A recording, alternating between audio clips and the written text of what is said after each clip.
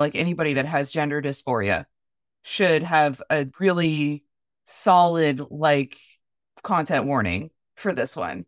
It's real big. It's a real big warning. Because I really didn't do any research before this, and I just ended up like being a little bit flattened by it. Same. Extreme aggravated sexual assault, rape, gender dysphoria. Everything is non-consensual. Forced, medical torture. Medical abuse. Yeah. Manipulation, psychological manipulating, gaslighting, the whole gamut. The whole thing. Yeah. Yeah. And specifically, like, the sex scenes are very, very graphic. Aggro. Which is, yes. In their intensity. Yeah. Nothing. Yeah, like you said, Amanda, there's nothing, like, consensual going on. Yeah. It feels like a true, like, what if you went into the most guttural, visceral version of a man versus nature sort of story where man is forcing, bludgeoning this type of frail femininity that doesn't exist and trying to create it in people that it didn't exist in and it destroying them. So yeah, there's a lot about misogyny that's so like baked in. It's like misogyny, trans misogyny. Gosh, I don't even know. There are moments where I'm like, why do we spend so much time in this wedding with that singer? How come she's the only woman who gets to sing of pain and sorrow and it's in the lyrics of a song, and she's the only Black person in the movie and it's the only real performance by anyone who speaks who's Black. And so it's just like that in that context of like Spanish film, there's weirdness there for me. Yeah. Oh boy. Let's get this movie talk over. Right. Yes. Good evening and welcome to Progressively Horrified, the show where we hold horror to standards it absolutely never agreed to. Good evening and welcome to Progressively Horrified, the podcast where we hold horror to progressive standards it never agreed to. Tonight we're talking about The Skin I Live In, and this movie contains substantial amounts of rape, forced surgery, kidnapping, torture, gender dysphoria, and any and everything you could possibly be warned about. There's not going to be any jump scares in this, but it might give you nightmares. I am your host, Jeremy Whitley, and with me tonight I have a panel of cinephiles and Cenobites. Ben's got the night off tonight, so let me start by introducing the cinnamon roll of Cenobites, my co-host, Emily Martin. How are you tonight, Emily? I have two words. Oofa doofa. I will be elaborating. That's definitely the place to start. And our guest tonight, the editor of Knee Deep and Orcs in Space and podcaster, Amanda Meadows. Amanda, thanks for joining us. Thanks for having me. I'm excited to be progressively horrified with you about how progressively horrifying all the gender violence in this movie is. Yeah, we started you off with a real like softball one, just sort of right across the plate. Not too much to talk about. Yeah, not too much. Yeah, I mean, my first movie with the podcast was The Babadook. So, I understand. Into the deep end. Yeah. Exactly. I'm just really glad that I can talk to you all about it, because otherwise I would just be still staring at the wall. Mm-hmm. Yeah, this is, I think, most like the time we had tea on and just happened to watch a French movie about having sex with cars and almost. That movie was film. Whimsical compared to this film. Whimsical, it's still horrible. Yeah. Wait, is that the third? You're talking about the third Cars movie? Is that what we're talking about? Because that scared the shit out of me. Alas, no. Like, I mean, I don't know if I would have preferred to watch the third Cars movie, but we're talking about Titan, which is a movie about a woman who has a car fetish, and she like fucks a car. Does get impregnated by a car. Yeah. Gives birth to a metal baby. There's also a lot of like murder, and she also decides to try to change her identity, so she changes her face by breaking it on the sink by smashing her head into it several times. It's a rough film. This one is also rough, though. Ooh, that is wild. I'm trying to imagine what the insemination process is like. I like, but Indescribable. I can tell. indescribable. Yeah, I'm imagining just like her popping out cool die-cast model of a 1996 Dodge Viper. Or Yeah, something. well, I'm going to go ahead and spoil the movie for everybody right now, since I'd honestly rather talk about Titan than The Skin I Live In, because at least it has the fantasy element of having a baby with a Right. god. Yeah, I'm entertained by this. Talking about a movie I haven't seen. Well, so like she did not give birth to a Volkswagen Beetle. I really, really wish she did, like a small one. Like that'd be fun. It was a baby with like a weird metal spine, and I was like a Bluetooth spine. So. Yeah, it had like a Bluetooth spine. And I'm thinking, like, there's so many opportunities. Like, you could have gone full Tetsuo the Iron Man with this, but anyway, let's talk about it. Like, why not just make the baby cute? It would be scarier if it was super, like a shockingly cute car baby. That's pretty fun. It's a Transformers origin story, you know? Yeah. If it was like a tiny bumblebee, like, or like, even if it was, what the fuck is the name of the car in Cars? I'm too traumatized. The little cars. Lightning McQueen. If it was a little Lightning McQueen.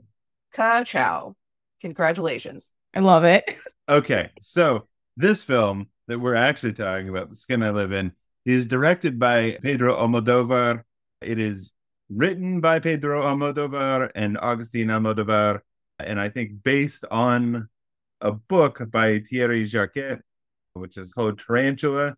It is French, and you've combined Spanish filmmaking and French literature, and this is what you end up with. It stars Antonio Banderas, Elena Naya, Jan Cornet, and returning Marissa Paredes, our favorite horny grandma from Devil's Backbone.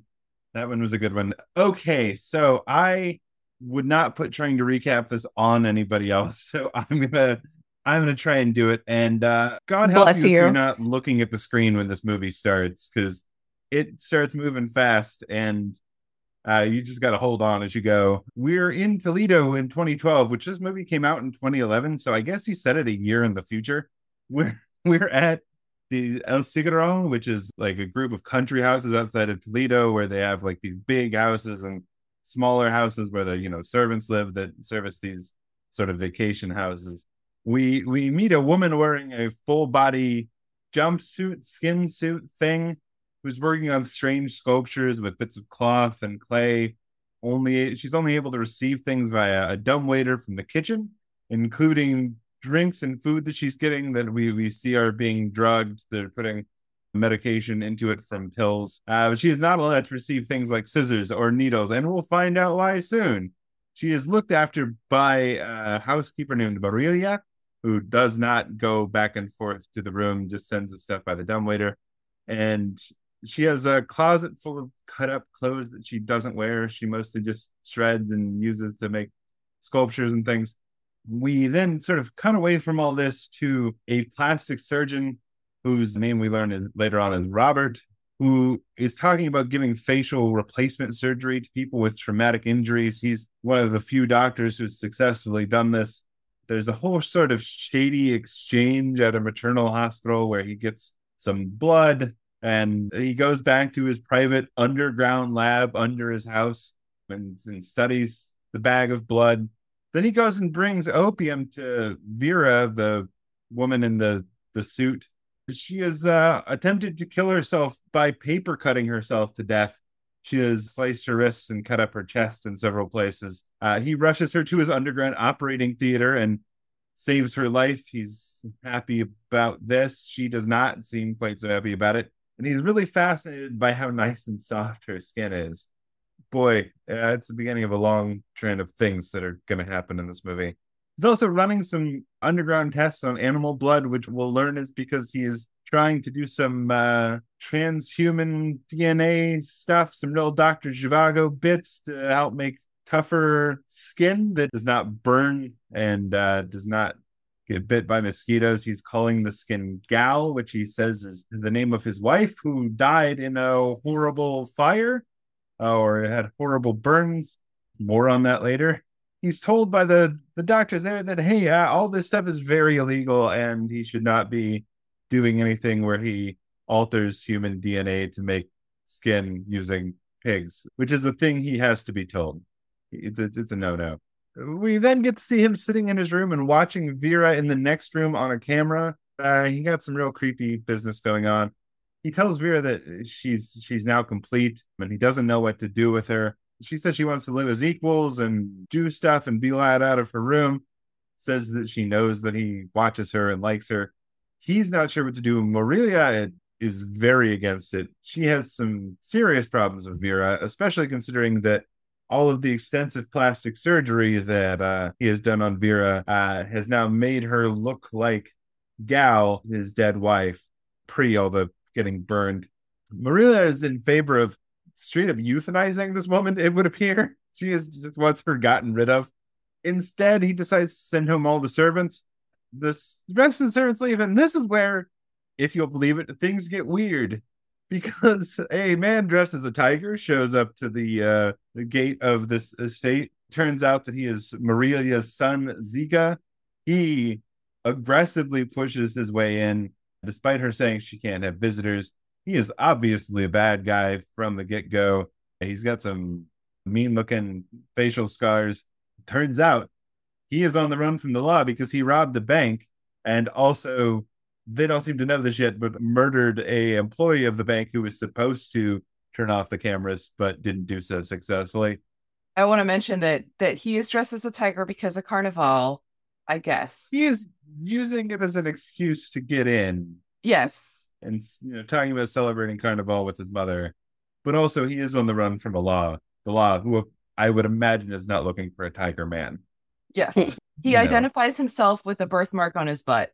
So yeah, he identifies himself by mooning his mother over the camera. Zika is awful. He wants Robert to do surgery on his face to make him not look like himself anymore so that he can hide from the cops. Marilia is like, there's no way he's going to do that. As soon as he knocks you out to do that, he would just murder you. And he's like, what if I kidnapped you first and held you hostage? He cares about you so much, Mom. What if I threatened to kill you, my mother? And things just go from bad to worse when he notices the feeds that are live from Vera's room. He's sure that he knows who she is and that she should be dead. But he is going to pursue this further. His mom pulls a gun on him and he wrestles it away and then ties her up and sticks a napkin in her mouth so that she can't scream. He manages to get the key and open the girl's room. She tries to tackle her way out of the room and escape. He holds her down and brutally on-screen rapes her. There's a lot of hints as to like who he thinks she is here. Robert returns mid-rape. Really wants him to kill them both. He just kills Zika. And we get a wild monologue from Marilia as Robert goes off to dispose of Zika's body, where we learn that Zika and Robert are in fact both Marilia's kids, but Robert's the son of the rich man she worked for, and the family just decided to go ahead and claim him and then give him a good life, where he's been served by the person who was actually his mother his whole life, and he has no idea. Zika, in the meantime, who was raised as her son, started transporting drugs as a child and has never had any good life at all. And then he came back 12 years ago and ran away with Robert's wife. They ran off, got in a horrible car crash, and Zika left her to burn in the car as he escaped. She managed to survive, barely, horribly burned. Robert brought her back and went through extensive surgery and sat with her and tried to help her out. He also got rid of all the mirrors in the house so that she couldn't see what she looked like. Unfortunately, she hears her daughter singing, is inspired to go to the window and look out and sees her reflection in the glass, and then dives out of the top floor of the house and commits suicide literally feet from her daughter. Some on top of everything else. That's fucking rough, man. Yeah. So just to recap here, we have very, very brutal on-screen rape and the wife dying by suicide after being burned, and her daughter has witnessed it. Oh yeah, and then the tiger guy was murdered, but we don't care about him. Yeah. Yeah. I'm curious, how are you guys feeling at this point in the movie? Because at this point in the movie, it feels like things have gone off the rails. And it will later on turn out that you have been safely, securely within the rails at this point compared to where it is going. At that point, I really felt like, oh shit, there's like still half of the movie left and I have no idea where it's going. So I was a little unmoored. And I also still had that that lingering confusion of, okay, it's clear he thinks she's Robert's wife, but why isn't she? And trying to figure out like what happened and how that skin was used. And just, there's so many questions at that point, and I was not sure that I was going to get an answer. And Sure. also, I was just like, answers. oh boy, the rapeometer at that point was like already maxing out. So yeah, part of my whole like information intake had shut down at that point. So I was just like, there was like a layer of mist between me and the film, which certainly like my analytical brain was still running crazy, and I was very much like, okay, what oh, but this movie's like a million years long, so I'm here for the ride, let's go, Yeah. I mean at that point Robert comes back from having disposed of the body. Marilla also throws the nugget of information that years later Robert's daughter followed her mother out the window looking for her mother, and we'll come back to that. Yep.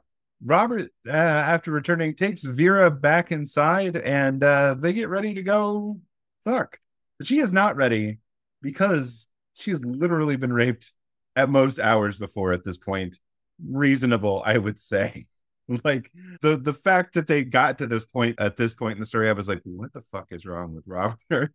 And we're gonna find out. Yeah. Because Marilia, in her description of her two sons, says they have different fathers, but they're both fucking insane. Yes. Yeah. They're both monsters. The housekeeper / mother / keeper of all exposition. Yeah. Yeah. Exposition Like keeper. she drops the wildest bombs. Yeah. At irregular points in the movie. And that was a wild one. God, she deserved better. So it's funny. Funny is maybe not the word, but as I was watching this last night, I had seen it once already, and I was like including it on this list. And what happens in this next part is the like thing I remembered about the movie, because it is so much that I had just forgotten about all the rape in this movie. Because as I was writing this in my notes, I said, and here we go. 6 years earlier, as they're lying in bed, we get a flashback through Robert. Robert and his daughter are at a wedding 6 years earlier, and she is out and about for the first time in a long time. She has been in the hospital, we're told. She's actually having a good time. She seems to have a crush on this boy that's there. And, Robert is talking and chatting at the wedding. And then he noticed that his daughter is gone. So he goes looking for her in the teen sex garden where all the teens are having sex. I don't know if it's just that I don't have like this size of a garden, but I did not have any parties at my house where like we had a garden where all the teens just went and had sex within like 6 feet of each other. This is like the most European part. Yeah. Yeah.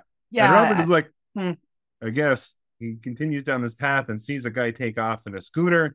He sort of takes note of the scooter, and then he finds Norma's clothes strewn around, finds her shoes and her jacket, and he finds Norma lying unconscious in the middle of the garden and wakes her up. She awakes and then sees him and starts screaming in absolute terror, and we don't know exactly what's happened yet. Now we're back in the present. We pan over to Vera's face and we start watching another story about a boy who is decorating a show window mannequin as two women debate over clothes. One of the women working in there is sort of his friend, lesbian shop attendant, who he won't stop hitting on and trying to convince that she should do drugs just so he'll fuck him, or she'll fuck him. The other one is his mom. Super and cool. He leaves here to go to that same party. I'm going to stop you real quick. Forgive me. I just need you to know, audience, that if you haven't seen this movie, which, if you have, my heart goes out to you. But the mannequin that he's decorating is like a crazy Wicker Man straw sculpture. Like it is kind of nutty. Yeah. Good for them for the creativity points. But he does seem a little bit unhinged at first because of this weird straw effigy that he is decorating. And like he keeps like groping its breast. And then immediately after, he's like, hey, I know I'm pissed off that you're not into me. Can you like just take this pill so you fuck me? And Christine, who's the shop attendant, is just like, ugh. So and then he goes to this party with a wedding and his mom is there. Yeah, he's at the same party. He is the cute boy that Norma left with.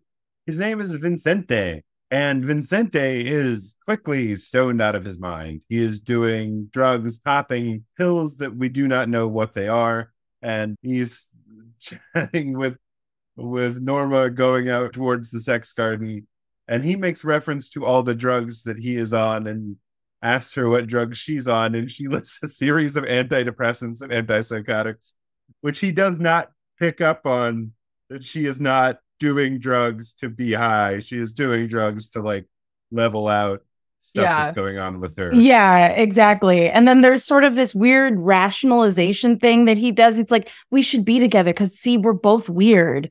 We're both not quite right in the head. And it was so weird. I mean, his logic, I know he was high, but his logic was paper. It wasn't even paper thin. It was like like a fucking circular protein, whatever that is. Yes. About as thin as a DNA strand.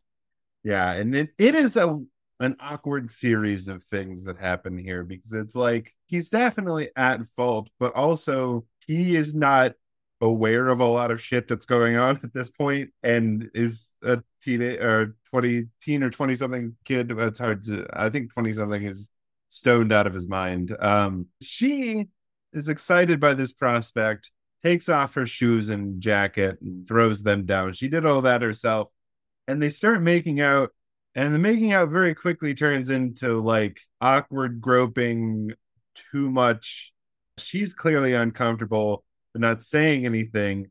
And then escalates immediately to screaming as he is trying to go further with what at this point is very clearly in the like territory of rape.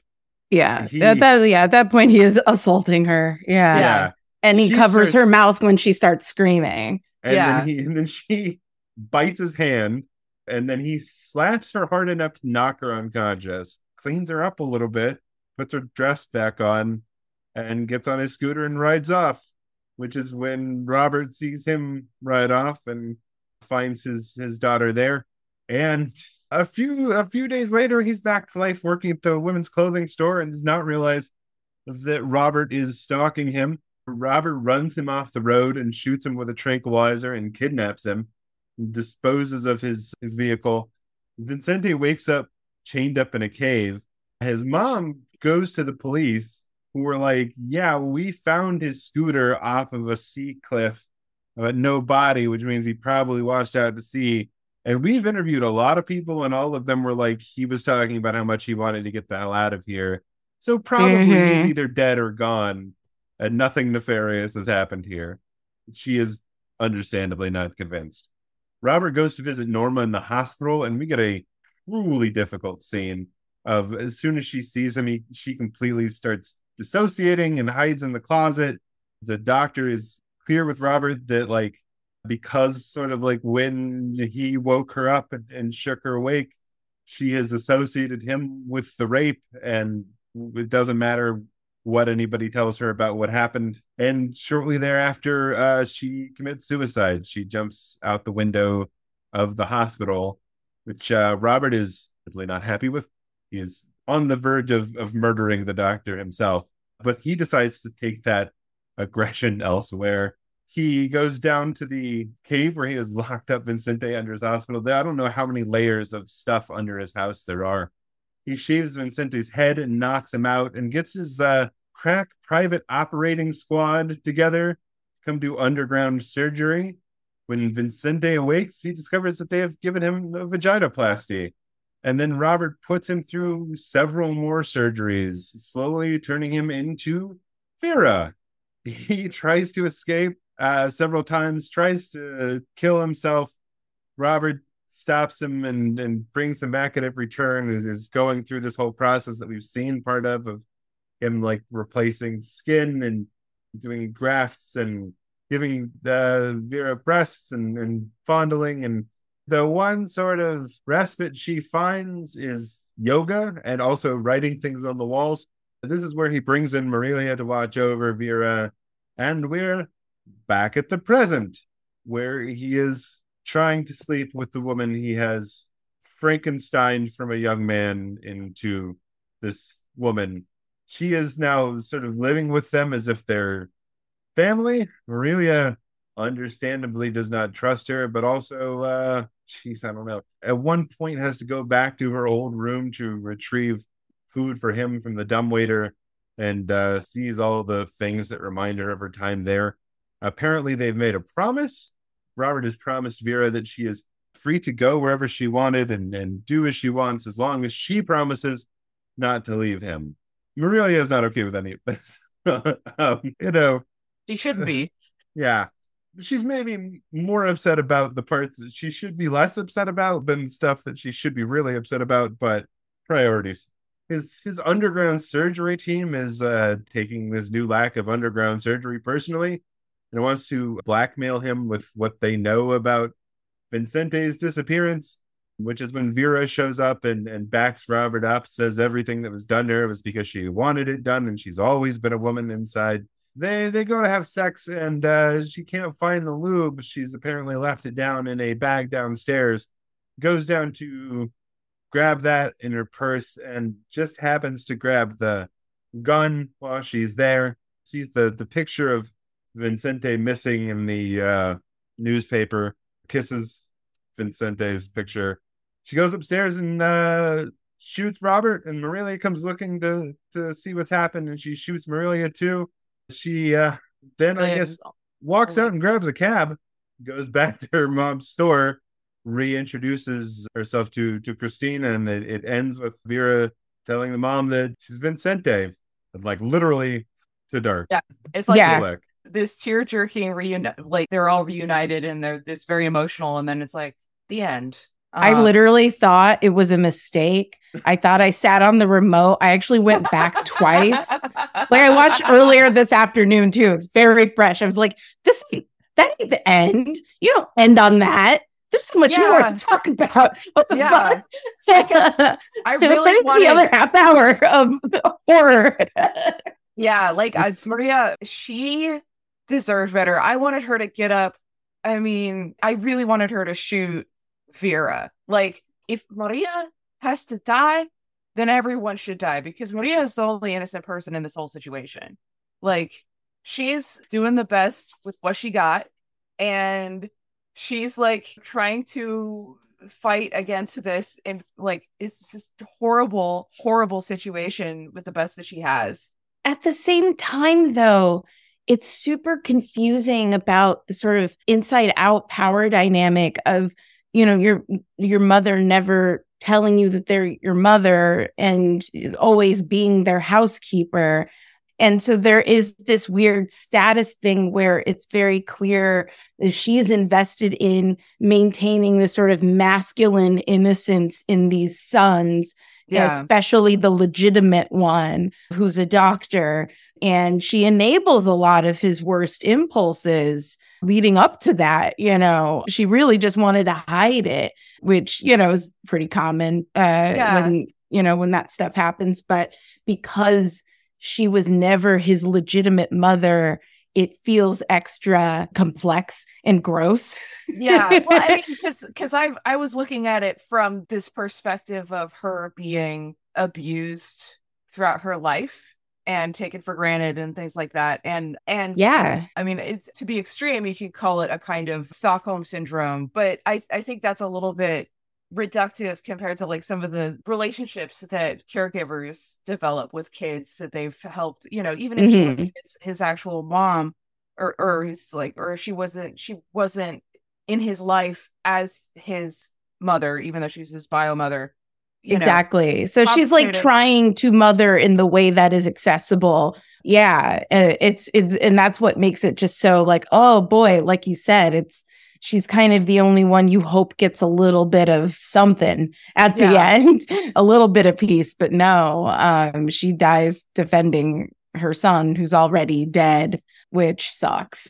Yeah, well, I mean, also like she was fully about to kill her other son, her like tiger son, and then I mean, I think she would have killed Antonio Banderas just as readily, but she things shook out differently. like and she knew that the situation was fucked. So I don't know. I do think again she is not completely, like I said, she's innocent, but that's a comparison. The most she says about things being fucked is that, like, if she had been here at the time, she would not have been okay with the fact that this man gave this person that he has created his wife's face. Like, I mean, yeah, that's one of many issues here. Yeah. Yeah, exactly.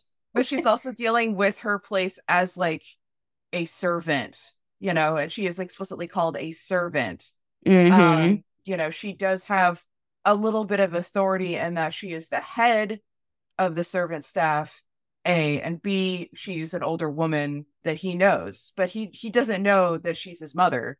And I don't think he ever finds out. He is. Yeah, I don't think so either. Her previously, she has been gone for several years. Yeah, because he, I guess, just didn't need a housekeeper when he wasn't keeping somebody hostage in his. Yeah, so he calls her back and calls a bunch of other people back in to help him out when he has a hostage, which like it's not subtle. Like they all know what's going on because he's got huge ass LCD screens of her ass all over the fucking house so he can watch her and like, the zoom in on her skin and everything. They don't know what's going on, but they know it's not okay. Yeah, yeah. They do not know the extent of the surgery and everything that he has done here. They just know that he has like essentially a pet captive woman who he's constantly medicating and like smoking opium with. And that is what is known as far as known knowns and your known unknowns. Yeah. Your unknown unknowns. Do not know that she came in as a man. Boy, it is difficult to talk about gender when talking about this character as well, because it's like very much. Yeah, she is introduced to the audience as Vera, and we sort of see the process of how we got there. Yeah, it's so perverse. We're introduced in this false way, and you can feel this tension under the surface, but you don't realize how forced it is until you get further in, and that shit's agonizing. Yeah, I mean, there's a sense of rising disgust that continues, and it's a lot of it has to do with the way that gender is weaponized. And I mean, it's really, really rough because this is basically weaponizing gender dysphoria and body dysmorphia. Like this is the main form of torture here. This isn't like this isn't like Saw. We're not getting people with their mouth flayed open or, like there have been explicitly sexual torture scenes in a lot of movies. This is very meticulous. It's so attentive. And Antonio Banderas' character, he's mostly kind of deadpan throughout it.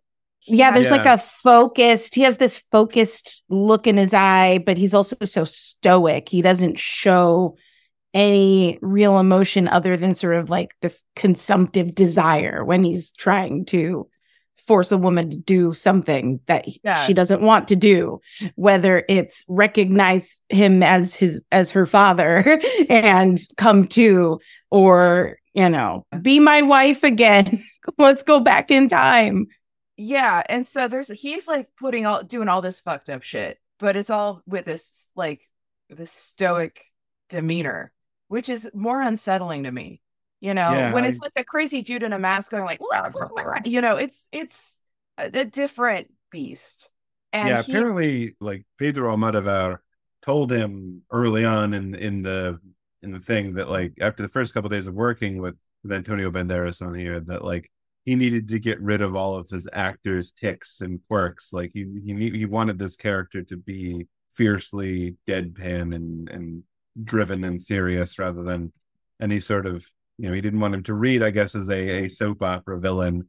Because I will say, for as like well made as this movie is, as like well done as the acting and directing, and it has some downright soap operatic like twists and moments in it. I think a lot of Pedro Almodovar's stuff does. It's like a very a type of misogyny camp that he does very well, and this is a lot of this stuff, just tipped in just slightly askew, could have gone extra big and silly, but it's good that Antonio Banderas kind of honed in on just like this blank stare, this like emotionless gaze. It makes you wonder how anesthetized by opium he is when he's working versus when he's not working. There's this sort of blurring of lines of like who is in reality and who is in delusion. And it only gets crazier as it goes on. You realize how much he has convinced himself to believe. Yeah. I mean, he becomes fully a victim of his own delusion at the end, which is what causes him to lose control of the situation and, trust his victim, which he bought his own fantasy for a second. Yeah. And which there's so many levels to that. And like on one level, he is using Vicente as a guinea pig, and there's the medical torture element there. Then he is sort of reversing the roles in a way where he's like, okay, now you treated women as an object. Now you're an object that I get to manipulate. And you now have to feel what that is. And then it goes completely out of control. It's like, okay, well, now not only are you a woman out of control of her own body, but you're also still a guinea pig. And I'm going to make your skin so powerful that you can't kill yourself. Like I'm trying to make your skin. I'm taking this to the next level, and I'm continuing to experiment on you as sort of like a method of dissociating himself from the fact that he used his wife's face. And he's just externalizing all of it onto this surgical object, and that's it gets real Frankenstein's monster in some parts. I mean, down to like when you see what we are told is Vera just about to enter the body stocking, and it's like, and you could see the seams, and there's just like, it calls up, all of the movies. It calls up like Metropolis. It calls up all of the stuff that is like cinematic history, but also like gender history, which that's kind of cool, but I'm also just so fucking horrified that I can't appreciate that. Because I had to explain to you guys that I had a breakdown in the middle of Amanda talking there, because I'm looking at the IMDb page for The Skin I Live In, and scrolling halfway down, I hit the mid-page ad, and it's for KY Jelly. Welcome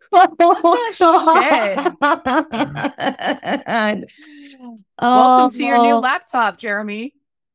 The machines, they are learning, and what they are learning is great indeed. Sweet algo, my dude. My God. Rest in pieces. Oof. Yeah, I heard you need to lube up your test subject. The detail about dilation, which was like also set as a like the way that they depicted it was this like horror scenario.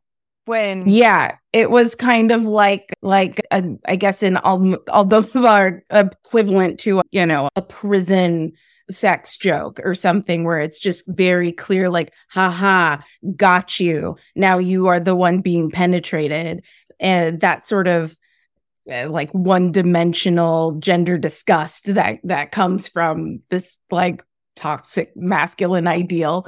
And it also, it's just, bringing up content warning again for the intense transmisogyny and medical torture of it all. But like, giving Vicente a vaginoplasty and also being the doctor who is like molding and shaping it, and the way that the dilator almost feels like it was maybe to his specifications, because I've seen medical dilators for real people who are going through that dilation process, and they don't look like that. No. No. They were a little too pointy. They were too long from the beginning. Like they should be large. There was just a lot there that was like, oh yeah, very much like horror punishment coded. Yeah. They were essentially dildos. Like that's what he was, they were supposed to be phallic, because they had a head and everything. And I'm like, that's not what real dilators do.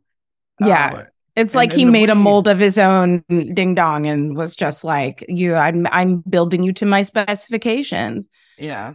The way he is presenting things that he intends as torture as medical aid, and like in that section in particular, that he is doing it in such a way that he is not like, here, we're gonna fuck you up. This is gonna be terrible. It's like, here's what you need to get used to. Here's, how here's some notes on the, treatment and care of your vagina, basically. Which does, parallel the way cis women are talked to by doctors in a lot of ways. And, we still have like majority male gynecologists and obstetricians, I think, in the world. So that, that really, like, I felt the echoes of that. Like, I've been told by a male doctor certain things that are normal about certain birth control that certainly weren't, you know what I mean? And, being led down the wrong path and actually being harmed by their medical advice because they made a wild assumption that was not based in women's bodies, but what they think women's bodies should be able to withstand in order to please them. And so that made it extra pointy. The dilators were very pointy. Yeah, it was a little evocative of the vibrator that was utilized by early doctors to treat quote unquote hysteria. Yes, which is like, I don't know if I assume that was on purpose. And there's a lot of willful misunderstanding, a lot of willful ignorance, a lot of kayfabe, I think, in a lot of the ways that we like made up those medical terms. It's like a lot of folks knew what they were doing when they were doing it, but we all had to call it this, which, oh boy, very funny. Yeah, it is also, I was just going to say, his demeanor is very like Joseph Mengele, kind of like sort of detached interest in his subject who is a human being. Yes. Yeah. That detached, sort of contemptuous, surveillance, obsessive kind of gaze on a female body. Yeah. And it is very eugenics, like just OG eugenics. Yeah. I'm curious where you guys land on this. Obviously, this movie's 12 years old. This has been a very long 12 years as far as how far the trans movement has come, like people's understanding of all of that. And it's based on a book that's even older. Where do we land? I think that was my biggest problem coming out of watching this movie the first time, is I was like, I have no idea how to like handle this movie, like in the way it relates to trans people in the world. This movie in which forcibly changing somebody's sex is like projected as torture and revenge and this, and how any of that relates to the real world and people dealing with these sorts of surgeries and things in their real lives. Yeah, the questions about bodily autonomy in a patriarchy are really interesting, but they're half asked and half answered.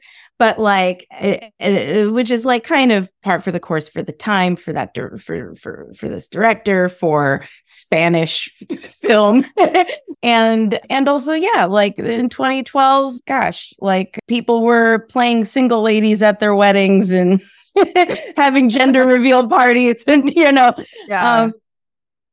if people weren't really thinking about trans folks in the way that they were 3 years ago, certainly not the way they are now, where everyone's talking about it, but it's in this much crazier, heightened circumstance.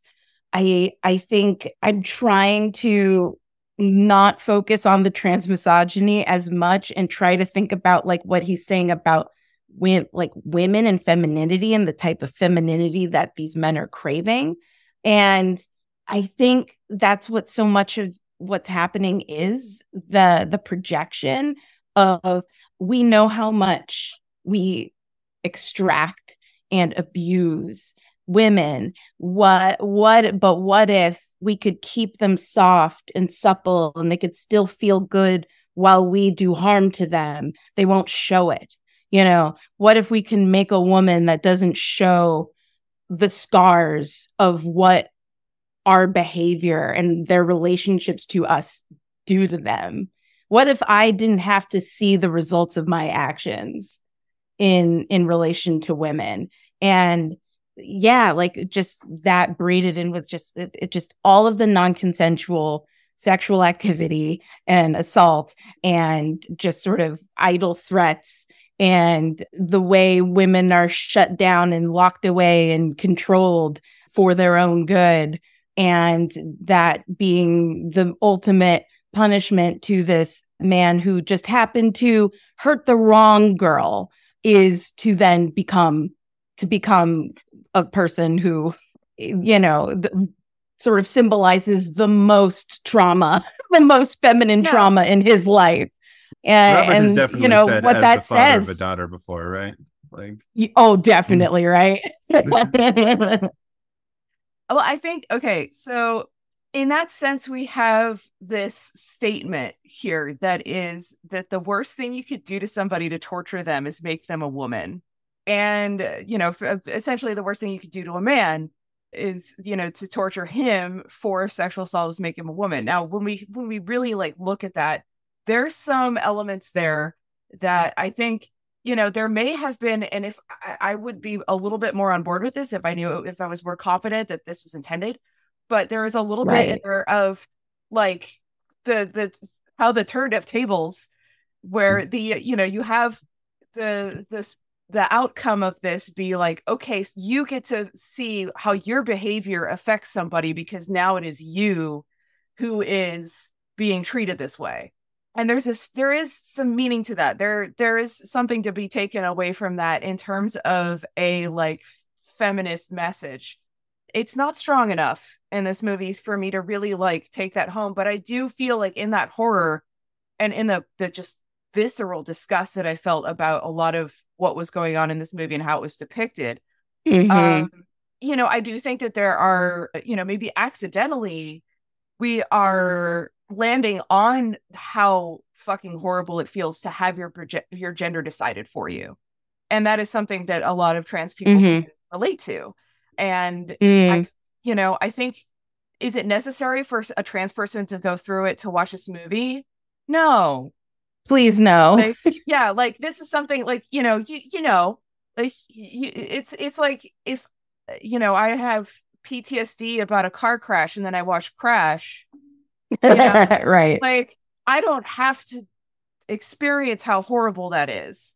I'm not giving myself anything extra with that. Other than trying to, there's a lot of complex things going on with trauma, of course. Of course, but the level of body horror here is just not, it's existential. It's like to the core of who someone is. And how that's just not compatible with the way, if you've got powerful enough men around you, they're going to do what they want and they're going to try to control what the result of that looks like. And that manipulation is just so disgusting. This is a real like magic eye picture of a movie, which like depending on the angle you're looking at it, like you can be looking at it one second and be like, this is actually incredibly feminist. And then you look at it from a slightly different angle and you're like, actually not at all. And yeah, then, I think this is like just it's negative feminism. It's just it's like, aggro in its toxic masculinity, it's but like, it's all dressed in art. And how much of that is Almodovar's like intention? Like, right. It's unclear. Does he realize how awful Robert is? Like, does he realize all of this stuff is, it's like if you look at this movie as a Frankenstein story rather than a Count of Monte Cristo, it's a completely different movie. Yeah. Looking at the same events and the same, stuff that's on the screen. It's just a question of like the lens through which you're looking at it. Yeah. I would argue that I feel like there is some intention to depicting how horrible this is, that how awful Robert is, how awful pretty much everybody is, except Maria is leaps and bounds less awful than everyone else. She's she has very little power, so there's not a lot of harm she can do. And even Vera, and Vicente knows that, but ultimately had to kill her anyway to protect their ability to leave and go home and actually reunite with his family. It's just so steeped in like entitlement. Like there is sort of a presumptive entitlement to women's labor that's already kind of baked into the way that the settings are. And, when early on, when he's talking to the other medical dude and he's like, listen, I think all the time about the implications and what wonderful things we could do with this shit, this evil shit you're cooking up, but you still can't do it. And so like, even the people who don't want him to do it are like, yeah, we all secretly desire this. We would love to do this, but we just can't. And, it kind of reminded me of just, when some asshole in a building says, oh, you can't say anything these days. There was a bit of like, communal lament around like, oh yeah, we can't pursue this, but oh, how cool would it be? Yeah. Well, I feel like that was intentionally deplorable. Like I feel like there was an intentional depiction of that being deplorable behavior. And I think the fact that the thing that I'm going to point to that helps me kind of recognize the intention of the horror is the fact that there's very little gore in this movie. Mm-hmm. There's very little body, like the body horror is not depicted through the same way that like Cronenberg would be doing body horror with like weird, like prosthetics and stuff like that. The body horror is, and even like the burn victim, there was nothing over the top about her burn scars. It's very thinly veiled, a lot of implied off-camera violence. Yeah. And I appreciate how it's not as gratuitous. Yeah. Well, but it's still like, ooh, that what does that choice mean? I mean, it was, but there was violence. All of the violence was depicted as sex. Mm-hmm. It was all sexual violence.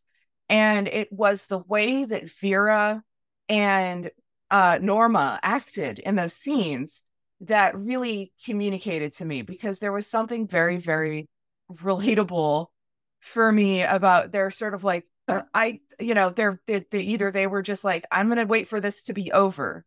Or I don't know what's going on because you're held hostage essentially. Yeah. And then also like the look, especially during the tiger guy scene, like rape scene, oof. her look of just dissociation, like she was not, and there were so many like aggressive like breast grabbing and stuff like that, and the way that like each of those things felt so, it did not feel sexy, None, not at all. There was so much sex in the movie, but all of it felt like there was something bad going down. Like this was not, none of it was good to look at. None of it felt stormy, depleting, just seedy, everything just, And there's this sort of endlessness to it. You're just like, why is this guy's just hammering away? It's punishing to watch. Yeah. And so I think in that case, we have a little bit of understanding of what that is like for an assault victim. We're with the assault victims here. Now, if there's a lot of decisions that would have made this a lot better. A little less, I don't know, sympathy for Vicente, because Vicente was a piece of shit. Yeah. We don't really get to know what we're saving. What was redeemable about Vicente before how we know him, other than what the doctor did to him. There's just sort of this feeling of like, what is morality at all? Yeah. And, there is a little bit of there could be sort of a projection of him being like, well, he was just a little guy. He's just a little guy. And he liked to make weird mannequins, but he was always seedy. Like he was trying to force his lesbian coworker to have sex with him to the extent of trying to drug her, which basically rape her. And he's like, basically telling her that it's like, well, if you don't want me, then, why don't I just rape you? Yeah, there's a lot of like, a mixture of this person is fucked up on whatever substances, but also there's some undiagnosed mental health issue going on with Vicente that we don't get to know or understand. So we don't know who or why. Yeah, it's worth having that moment for him at the end. Like, what did it mean? Yeah, like for me, the rape by itself was like, okay, torture this guy. This is a step beyond, like this extent of medical torture. I do not enjoy this at all. Like but thinking about like, I'm very familiar with thinking about like, okay, what's the most horrible thing that can happen to a rapist? And let's explore that with our imaginations. And, which is, I think is part of coping, but that's not what restorative justice looks like, obviously. No, and like most survivors, and like as a survivor myself, it's just, there's so much work that's done in healing yourself and remembering that the boundaries and the forgiveness and all of that are really for you. And, none of that involves the assailant, and the sort of obsession with revenge is just, is coming from the cishet male imagination. Yeah. And like this Vera becomes an almost like a magical, unresistible sex object. Yes. Like not even of her own ability. Like she does choose with Robert, she does choose to like weaponize the intimacy to gain his trust. Yes. Which is, like it's a survival tactic. It's an extreme situation. But with the tiger guy, like he sees her on a shitty little screen and starts licking it like he's under some sort of spell. And she isn't doing anything. She's not doing anything to do that. He's just he's a piece of shit. Yes. He's a piece of shit and apart, but the fact that like Robert seems to have made this like magical, unresistible woman and then fucks her himself. Yes. The initial intention, as far as I could tell, was to like punish this guy for being a rapist. And then, but then he doesn't rape the guy. He waits until he doesn't even like, he wants it to be consensual, but consent is completely out the window at this point anyway. Like right. He's trying to manufacture the conditions and it's never working. And so, the only way that like Vicente is able to get out is by leaning in and acting like, oh, if I protect him, then he'll think, oh, I finally flipped. And, and you could see how like Vicente also wanted that to be the case with the Tiger Man. There was like, it was like, let's go to the garden, and so there was this moment of like, okay, I'm going to withstand some amount of violence until I can get to a place where I can run. And and that's like, what more, the feminine urge, the feminine urge to calculate exactly how many pain units you can withstand just in enough time to slip out the door and bolt into the night, which so many women have done. And it's real fucked. Yeah. And in a way, I mean, during this conversation, I see how like there's a really important kernel of truth to the complexity of surviving sexual assault and determining like the socially accepted quote unquote definition of rape, when you are in a situation that is desperate or that involves so much abuse, Exactly. And when it's been so normalized and sort of brought into sort of this institutional idea, like whether it's marriage in a house with servants removed from where people can see, or the structure and, sort of legal ways of like medical science and the ways that medical science can cleverly kind of strip you of your autonomy by, just by classifications and stuff. Yeah. And just like how designed it all is to make it that way for, whether it's a literal cage, whether they're actually tied to the chair or they can't leave because they're being watched. Yeah. And so you have like all of these things going on in this movie, and there's only just like a slip of hope that you can take away that message if it is even intended.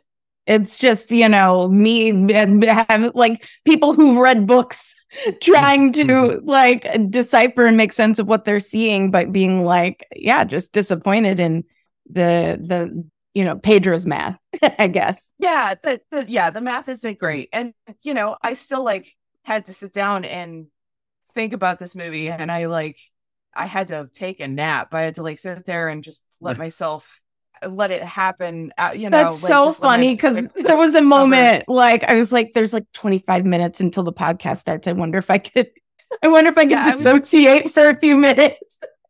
Yeah, no, I was technically like supposed to teach. I have a Zoom class, and Brett taught it for me because I was like, Aww.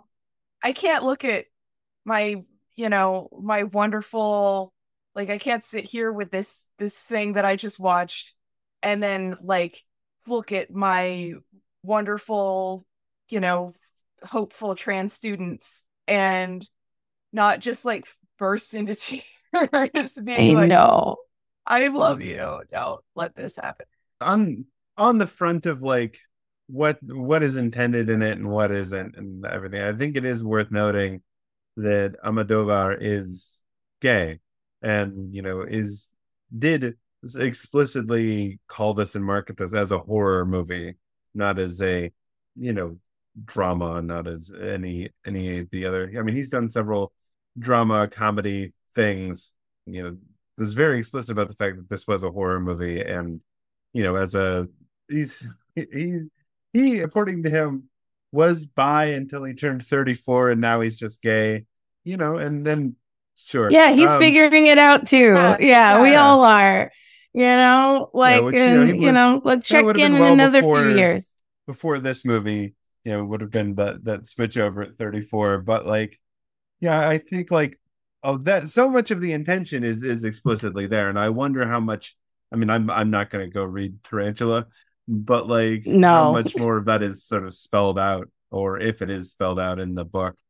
Yeah, I'm not seeing like I was doing a lot of research about Tarantula, and I didn't really see much about that because the author is described to be a quote unquote crime novel writer.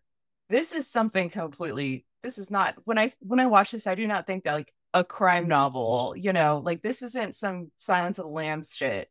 This is, it shows you how people receive the content of the story. Like, look, like a lot of the critical responses to the movie sort of frame it as a melodrama or as like more of like a thriller. And like even some weird off-base men have called it an erotic thriller. Like it's really clear that they're like, they don't maybe even see it the way it was intended. You know, they're not seeing it as straight horror. And it's like, where else would it had to have gone for you to really use the H word in your review? I don't, you know what I mean? Absolutely. Yeah. It's just like Much more it's not a horror. neurotic thriller than an erotic thriller. Yeah. Like, Yeah. I just want to remind cishet dudes out there that if there's a titty, doesn't mean that it's erotic. Yay. I just want you to know. Tap the sign one more time. If there's a titty visible, it doesn't mean it's erotic. It doesn't mean that you're supposed to get off.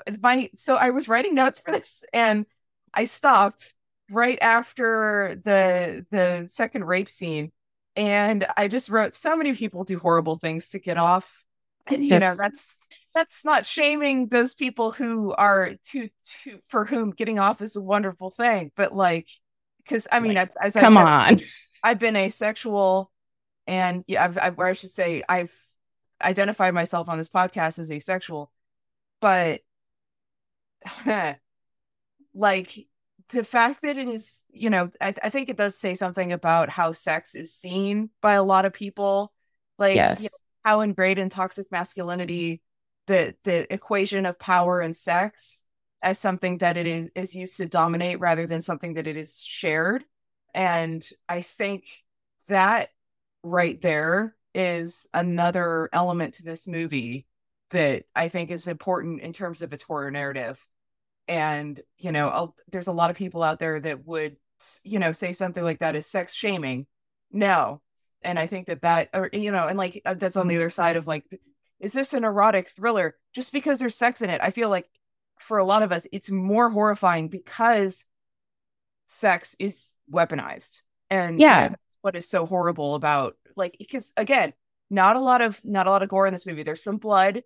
The actual murder scenes are very, very like PG. Like it's a gunshot. And yeah. so, like there's no classic bloodshot and like blood slowly coming out like that. You know, when Vera attempts slicing her throat at Tim Warning, sorry, and survives. It's like that was also pretty graphic, but it was still also so dainty at the same time. The blood wasn't gratuitous. There was no like Kill Bill fountains going on. And it wasn't even like that wasn't knife to skin either. It was her, you know, and even like the like I said, the scarring, super grotesque. Yeah, we don't see the sort of horrifying immediate aftermath, you know, where things are really sticky and horrifying. We see the like smoothed over several months later version of the skin. And even that, it's, you know, there's a little bit of gauze, low lighting, you know, there's the curtain, and the way that we play with the natural light is still so minimal. Yeah. Yeah. And, you know, there's also the question of if she had been told that this was an issue, if she had been communicated with about her state of being so she could actually like have time to deal with it. You know, that's another way that Robert fucked up. Is basically hiding this fact because he was so intent on holding on to the idea that she was a beautiful wife and this was his beautiful house. And where does that highway go to? Right. I think like saying on the like fucked up things about Robert, I think it's talking about the way that mental health is portrayed in this. We do like get his daughter's mental illness explicitly as a bad thing that's happening to him throughout most of the story. Like, doesn't deal with what the women, my women are not normal. Yeah. That's I think it has some moments, especially where she's like talking about the drugs that she's on, you know, where you're like, oh, it's kind of dealing with mental illness in like a normal way, but then like the way in which it tips its hand from there is less. So there's not. It's about mental illness, but you know, but not enough that we would ever see anybody really heal or get any kind of have their own arc that replicated what dealing with that trauma would look like. It's all shorthand and and she died. And you also did mention that there is exactly, as far as I can tell, one Black woman with a speaking part in this movie. No Black men, no other non-white folks that I can think of. Yeah, and she is explicitly an entertainer, a singer. She is exactly. She has an incredible voice. Yeah, she does an incredible job. I think it's the expression and the passion with which she sings is so much greater than what anybody is feeling at the actual wedding. She's trying to fill this room with emotion. And it's funny because like you said, she's the only Black person who speaks, and it's singing, and it's in a performing context. Which means the power is not really there. The visibility is high and the power is very low. But she's also like the lyrics of the song, from what I could pick up, it's just like sort of romantic ballads with some heartache and pain that she needed to convey. And she's the only woman who really gets to do that freely. And it's in this context of storytelling in a vacuum that's detached from everybody and is really for entertainment. It's like, it was kind of interesting. I don't know what to do with that, but it's an observation. Well, the band, there was a lot of beautiful camera work around the band and the singers and how they were depicted. However, it did echo to me the same way that you get these, 1940s dramas where you have a Black band, and the only way that people of color can be in setting is as entertainers. Entertaining in a gig anonymously.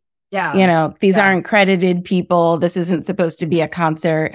This is a wedding. So it's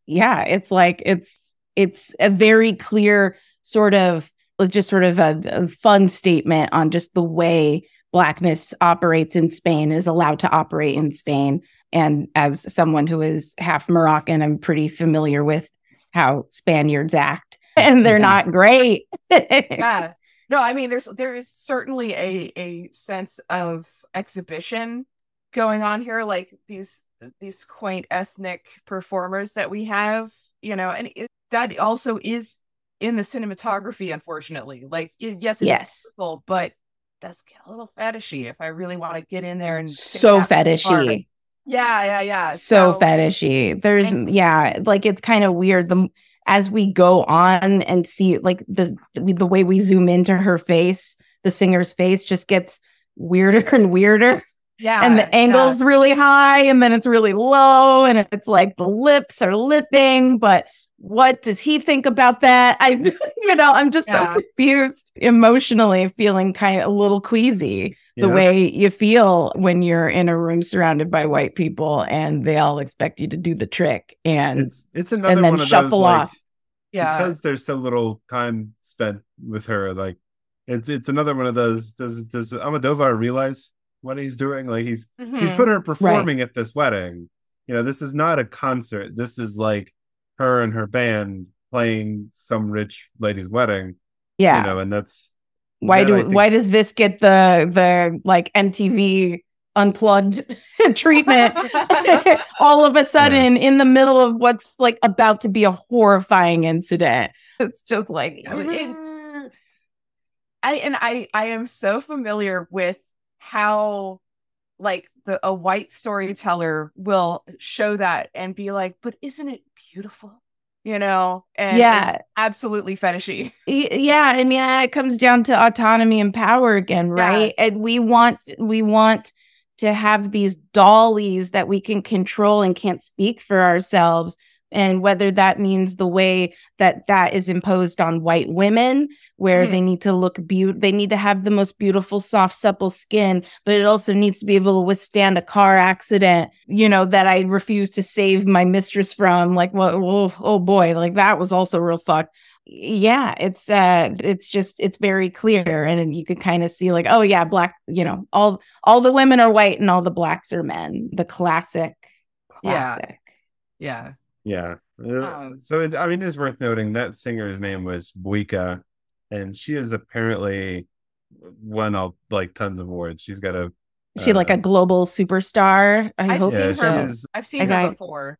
Yeah, Concha Buika. She is from Spain, but she's got a ton of like Latin Grammys and all sorts of other awards. She's also a poet, so I think it's worth Yeah. So worth that's people an looking up. even Check more out. interesting to use someone who is like already so lauded and successful in what they do in such a minor sort of set dressing role, but then shooting it like it's important, like it's a load bearing story moment. And it's all, yeah, it's like, what the fuck were we planning here? I do wonder Yeah. if they're just like friends, like Maybe. Darwin and Moldova, or like just And know he each just other. decided to get a little indulgent with it and didn't realize how it looked in the end. I don't know. Yeah. Well, it's just in that movie. Like it's such whiplash in that movie because Yeah. right between the just, rape scenes. It's like, yeah, Exactly. It's horrifying that it's like she gets to sort of belt these notes, and meanwhile, a teen is screaming and being muffled, and and there's all this other wild, goofy sex act shit happening in the garden that is of varying levels of consent. Clearly, it's oof. in another movie we would have like it could be some sort of much ado about nothing silly bacchanal. And there's in this like case, it Itumama feels Tambien like, is going on in like the next part of the garden over. yeah. But we all know because we're watching this movie that it's not even Eyes Wide Shut. It's like beyond Eyes Wide Shut. It's like, like it's bad. It's bad. It's very bad. It's very bad. One thing that this movie very clearly has on its mind, though, and knows what it wants to say about his class, I would say, because it's like, yeah, the setting is very intentional. This like servant who has had to bear her boss's son and then treat him as the boss, not is not telling him anything about where he comes from or what she's been through, and is continuing to just bear the weight of like another awful man, as she has been like brought back after having been, I guess, dismissed for several years because he just didn't feel like he needed her around anymore after his wife died, I guess. But Almodovar definitely knows what he wants to say about class in there, and I feel like that is nice and stuck right in there.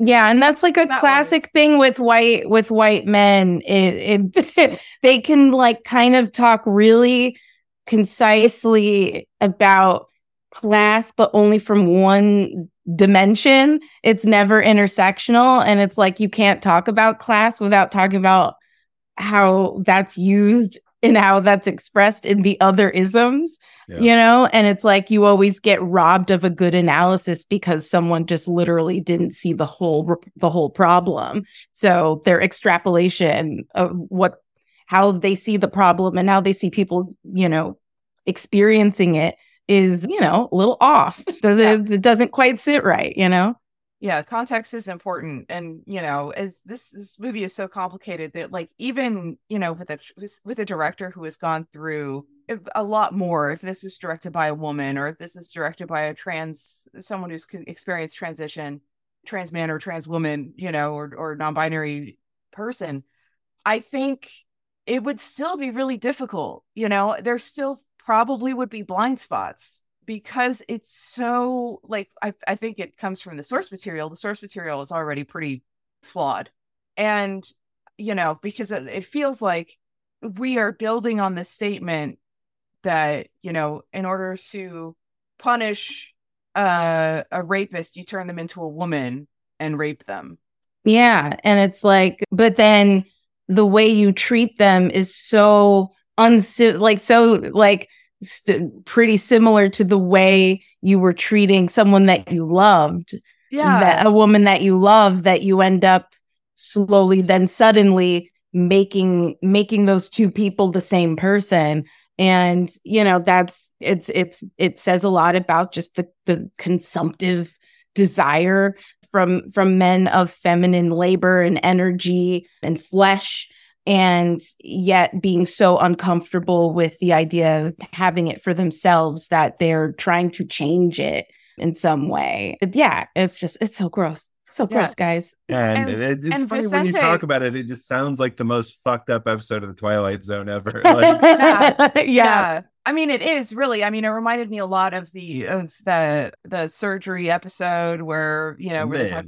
Forced to be a woman, like really has. But the other thing is, and I think this is one of the big things that we're missing here is that Vicente doesn't really have an arc. No. Yeah.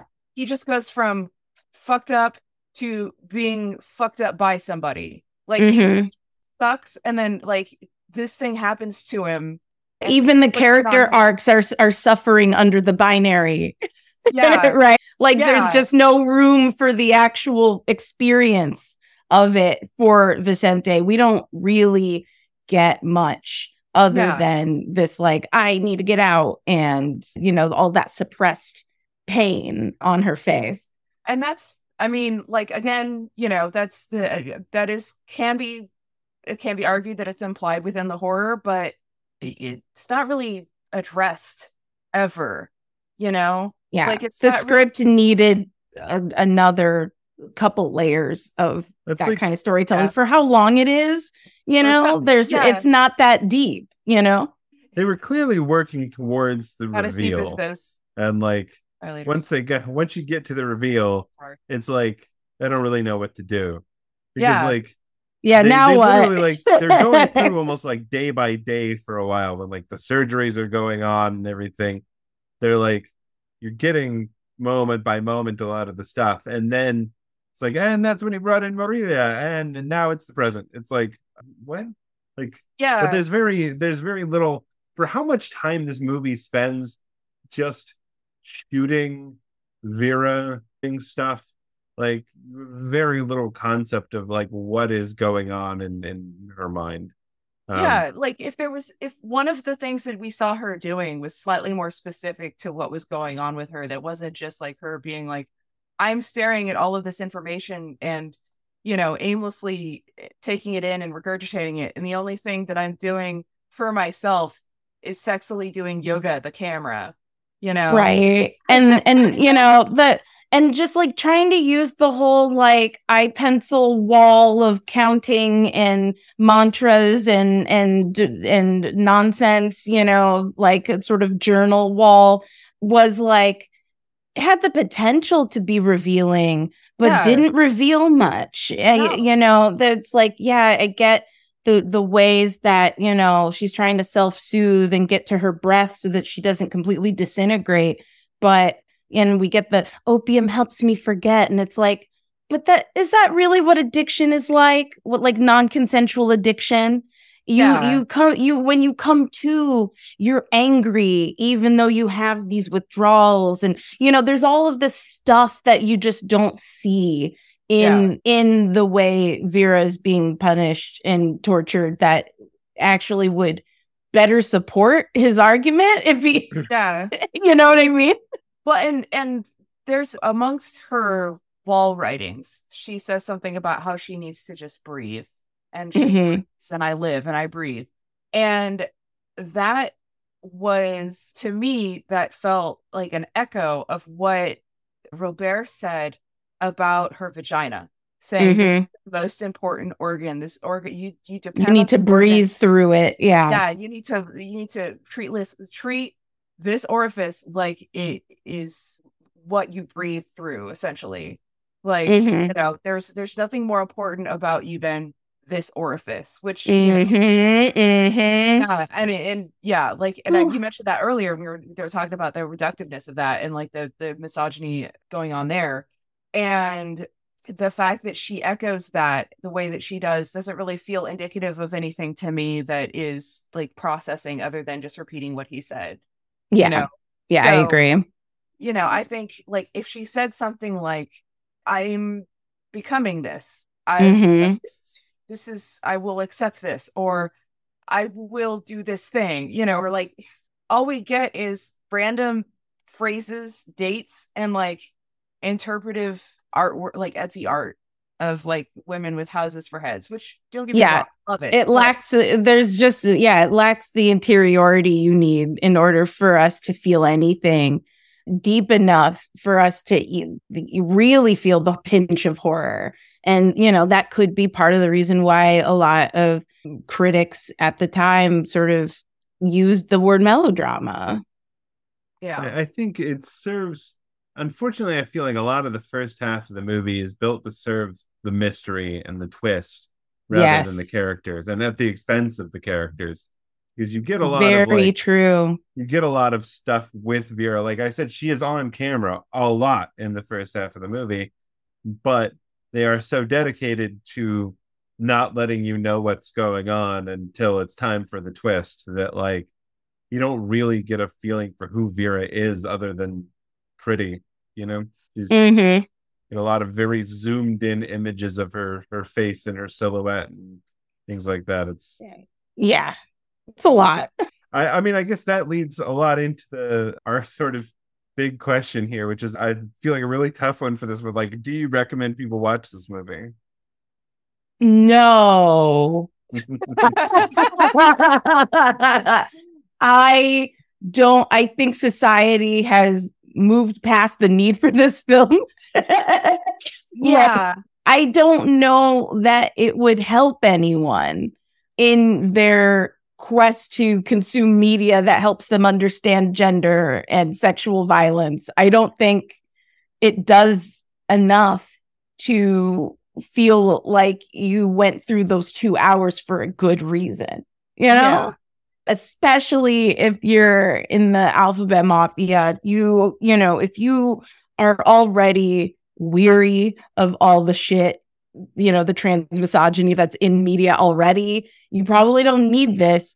But if you're a weirdo who's super into body horror, who's into maybe plastic surgery stuff, if you are interested in questions of, what male sexual punishment techniques look like, I don't know, like maybe there's some content in there that you can kind of turn into something useful, but I don't recommend it. I do not recommend it. Yeah, at that point, I would just say watch Dead Ringers instead. Like, right? Yeah, and watch a Ryan Murphy thing. You know what I mean? Like, we have enough white queer making content about gender that's like half baked and pretty, but ultimately kind of useless for the people it's supposed to be. I don't know, sympathizing with. I don't even know if you can use that word. I would say, and this is going to be sort of leading into my recommendations to some extent as well, is like there are other Almodovar movies that I would recommend people watch first. They're not horror movies in the way that one part is, but there are other he has made lots of really good movies. And I would say start with those. And if you really like his style, then eventually work your way to this movie. Otherwise, that's a good point. If you're a completionist, on the end, near the end, after you've seen all the best ones. The feeling that this movie evokes the most to me is like watching The Crying Game in the last few years. Thank you. Where it's like, it was well-intentioned at the time. Like, The Crying Game definitely is like, it's like, comes back around. It's actually all okay that she has a penis. It's cool, man. It's just the good intentions are fueled by a false premise. So it's like the intentions are null, Yeah. It's got, I mean, that is, again, like Neil Jordan is a writer and a filmmaker I really like, but it's a different time. Yeah, this ain't it, Chief. At the time, he was doing something really revolutionary, but is not particularly like good by the standards of what we would like to see in trans representation and stuff. Like it's not like it's not exactly Ventura, at least, but be like Eddie Murphy. Be like someone who goes, you know what, that shit. Like, I realize how much people love these specials, but a lot of the shit I said was so homophobic and transphobic and horrifying. I won't watch it again. And I don't blame you for not watching it either. Is like kind of what he said to fans like a year or two ago. I can't remember. It's been Yeah. And so like, and he's always been someone who's been rich just long enough that you don't really know what's going on in his daily life at any given moment. He's very well protected, but it's very, especially after he made the Dolomite film for Netflix, you start realizing, oh, okay, he's entering a period of his life where he's coming to terms with his queerness. And, and I love when artists do that. Yeah. I don't know what the fuck I was on, when I make that, but I kind of understand how I was wrong now. And, I hope you'll support me making things that aren't like that. Yeah, I think it's important. Like, I mean, I don't understand why more people just can't be like, oh, I'm sorry, I fucked up. Yeah, I see what you mean. I'm listening. I was to doing you. the best I could with the information I had at the time. Yeah. Turns out I was fucked up. Turns out I had bad info. I got that info from the barbershop, and it wasn't good. We're all gonna have blind spots no matter what. Like it's just a thing that happens, and that's where you really just have to listen and not punish. Like, I mean, you don't have to put up with shit. But I was going to say, like, what if I recommended this movie, it would be something more close to punishment than anything. But as this movie shows us, it's not like the punishment isn't effective. The punishment loses all meaning if it's not trying, like, if no connection between it and the crime, Exactly. And that's also like, kind of the question that comes up for me is like, well, what is punishment? Punishment is designed to support a false condition, right? And it's like, what is a crime? And in our society, the things that are currently crimes are inhumane for the most part. So it's like in a lot of these laws are made by men, and they can kind of slip and slide in and out of culpability because they also get to adjudicate how those laws are enforced. So it's just like there's just a lot of like an abdicating of responsibility there, I think, of just like acknowledging how much power is being put on these women. If there was just a little bit more storytelling, like you guys said, the emotional arcs just aren't supporting what he's trying to say. And it's because you can't justify punishment. You can never justify sexual violence. You can never justify punishment, corporal punishment, for any reason. There's always going to be a bunch of horrible unintended side effects of doing that. Yeah. And there's always going to be a disconnect. It's not how you get someone to understand what they've done wrong. And that's the thing, is that if I were to recommend this movie, it would be as part of an essay. Mm-hmm. It's a part of a syllabus where we're talking about some real fucked up, murky shit. Yeah. And that's talking about like, okay, so if you don't notice, this is important. And, when you need somebody to point to it, I don't know if that's... Sometimes it's going to be a good reference point to illustrate what certain horrors look like. Yeah. Yeah. But I mean, you shouldn't, like, if the movie is about that, you shouldn't need someone to make a PowerPoint presentation about how it's about that, to convince anyone ever to watch it. So that's how I would recommend this movie. Very, very rare test scenarios. As part of maybe some curriculum somewhere, where people have to discuss what's, basically, if you want to do a podcast like this one and talk more about the things we did talk about, watch it. Yeah, exactly. You got to be living life on hard mode already. And if that's how, if you're like us, then great. Yeah. If it makes for fun.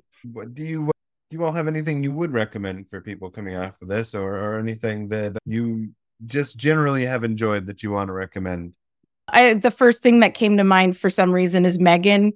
Watch it's so funny. And it's like, that's a movie where it's like, for horror fans, some horror people didn't think it was horror enough, but for me it was. And it's funny as hell, and has something to say about femininity, consumerism, friendship, even mother-daughter relationships. There's a lot going on.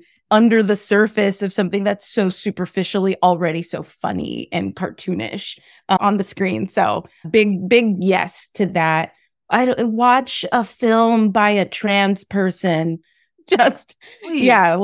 yeah, please. Yeah. For recommendations, I had all of these notes that are just showed me how many goddamn people have made movies about like, what if a dude made a woman? Oh yeah, it's a lot. For good or ill. So you can fall on one. Like, just there's another one out there if you want something to compare this to. I'm sure you'll trip and fall on one. What I will recommend then is there is a podcast that I have been really enjoying lately, and it's called Someplace Underneath. It's primarily about true crime affecting missing women and the treatment of women. It's sort of like a little bit more focused and a little bit more research based, My Favorite Murder.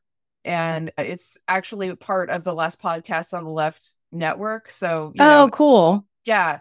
So one of the hosts is Natalie Jean, she's a stunt woman. She's been in Hollywood and stuff, but she's also Henry Zabrowski's partner, who is one of the big, on-screen Last Podcast people.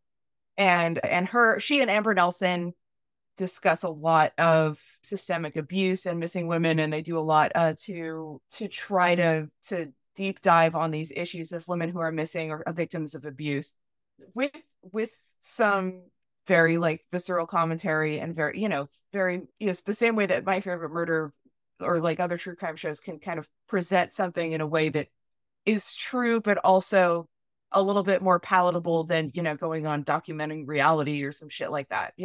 So and people that you can relate to.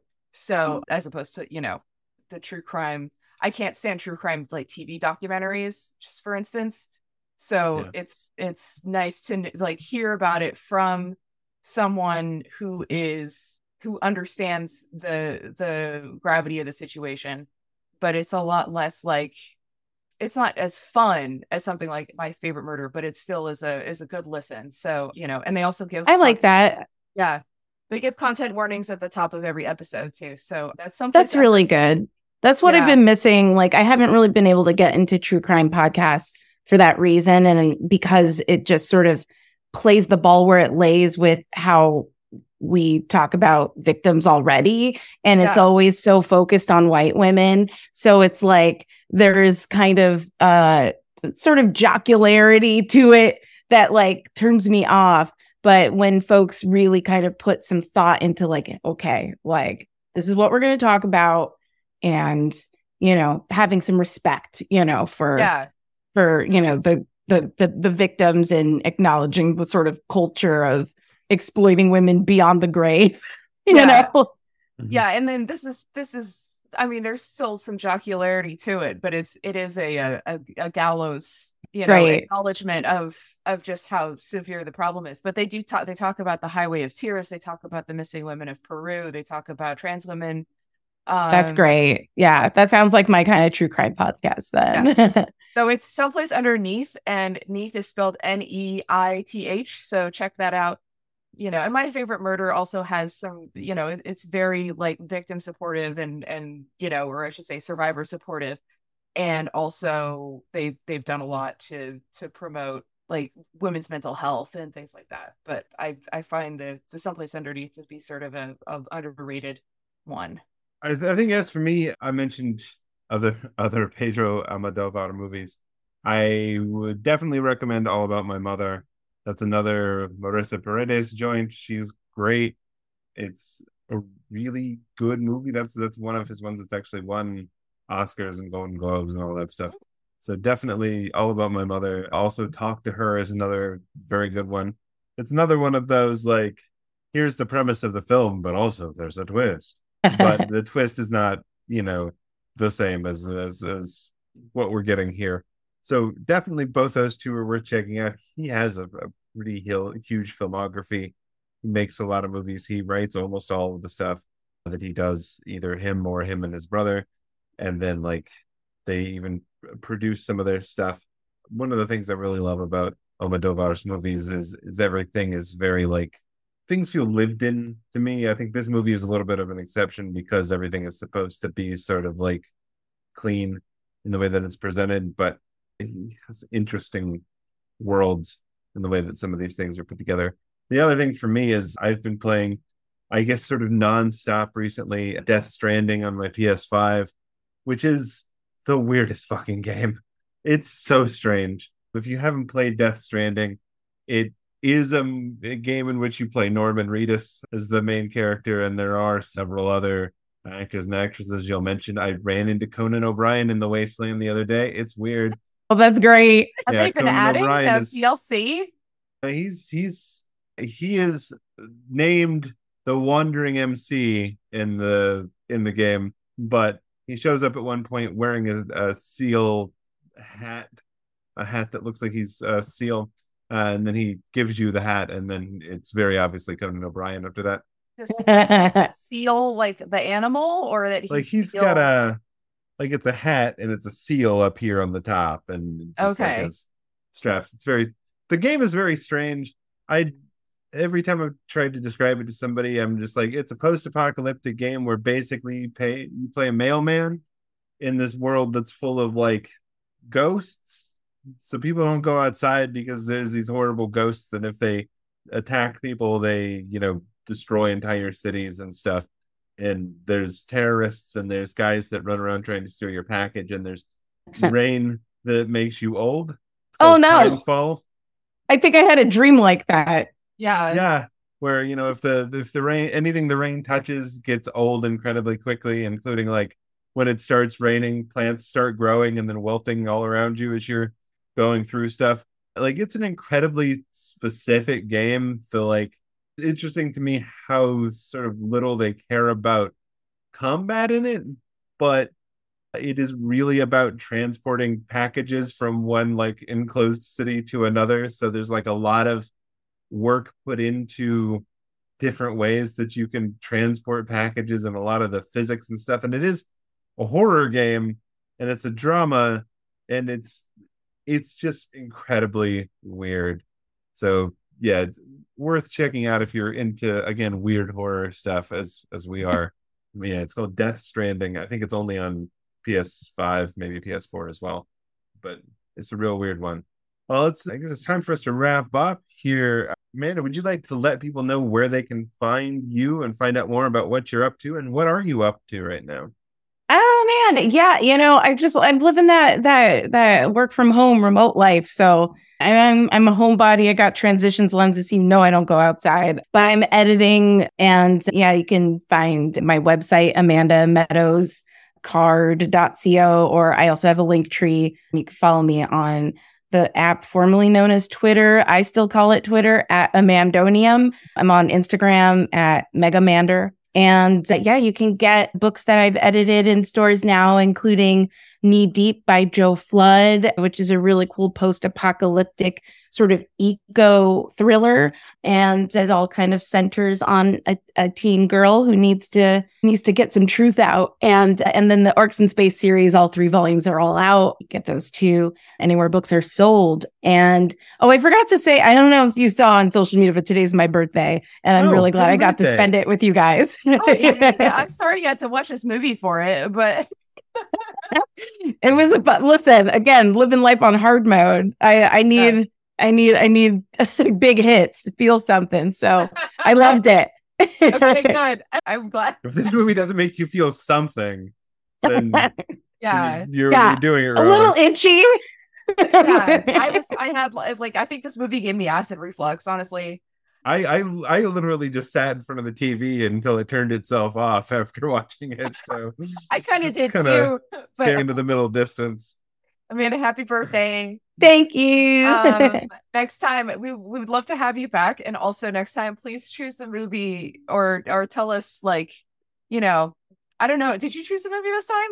No, this was Jeremy. Well, it was, there were a few options, but they were filling out. They were filling out fast. And this is the one we landed on. Okay. And what a wild initiation. I'm looking forward to the next time. I promise next time it'll be some anime shit. That sounds great. I love that. We'll watch like anime. I don't know. Yeah. Not Listen, thinking of you names say of any less. You anime? already had me. So much. There's so much anime that I can't watch. Memories. There we go. Ooh, okay. Yeah. Yeah. All right, Maybe. great. Emily, you want to let people know where they can find you? I also have a website, megamoth.net. It's essentially a card, but has all of the information you can find me. I'm also Megamoth at Blue Sky, then Mega_Moth on Instagram, and various other places. So check me out, Megamoth. Oh, and on Patreon, of course. Oh, yeah. Gotta get on that Patreon. Yeah. So I am still at jrome58 on Instagram and Twitter. On my website is jeremywhitley.com, and so is my Tumblr is jeremywhitley.tumblr.com, and my Blue Sky is now Jeremy Whitley, because I got in quick enough to get it before all the other Jeremy Whitleys showed up. Oh, yeah.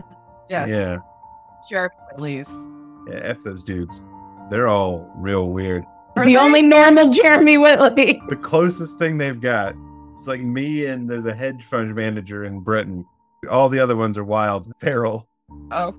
And yeah, you can get my graphic novel with Bree Indigo, The Dog Knight, at stores right now. The second volume of School for Extraterrestrial Girls, which I did with Jamie Noguchi, is coming out in November.